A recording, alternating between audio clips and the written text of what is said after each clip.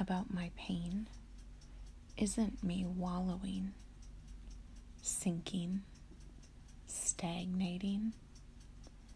My words are my bridges, my stepping stones, flotation devices, allowing me to escape from the swampy mire, the quicksand, the overwhelming waves.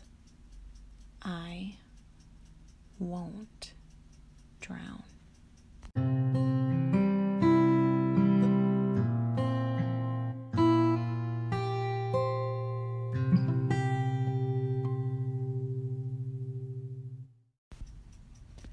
Recently, I saw a screenshot of a tweet that said healing is typically less like flipping a switch and more like untangling a knot.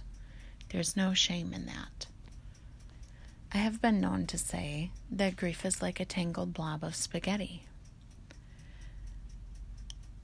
I find these to be both true and related.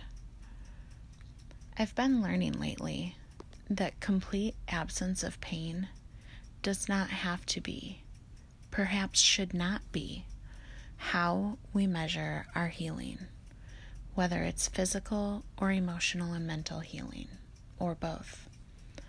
I was reminded of the quote from The Princess Bride, where Wesley tells Buttercup, "Life is pain, Highness. Anyone who says differently is selling something." Now, please don't get me wrong.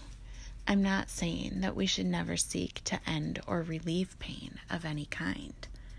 After all, I had 2 surgeries in a month to try to relieve my pain, and I just scheduled my first therapy appointment.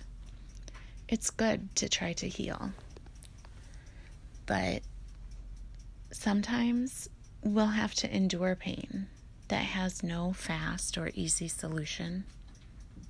And that's just part of living. Today, may you find some piece of comfort, some joy amidst your pain. May you know that God holds you.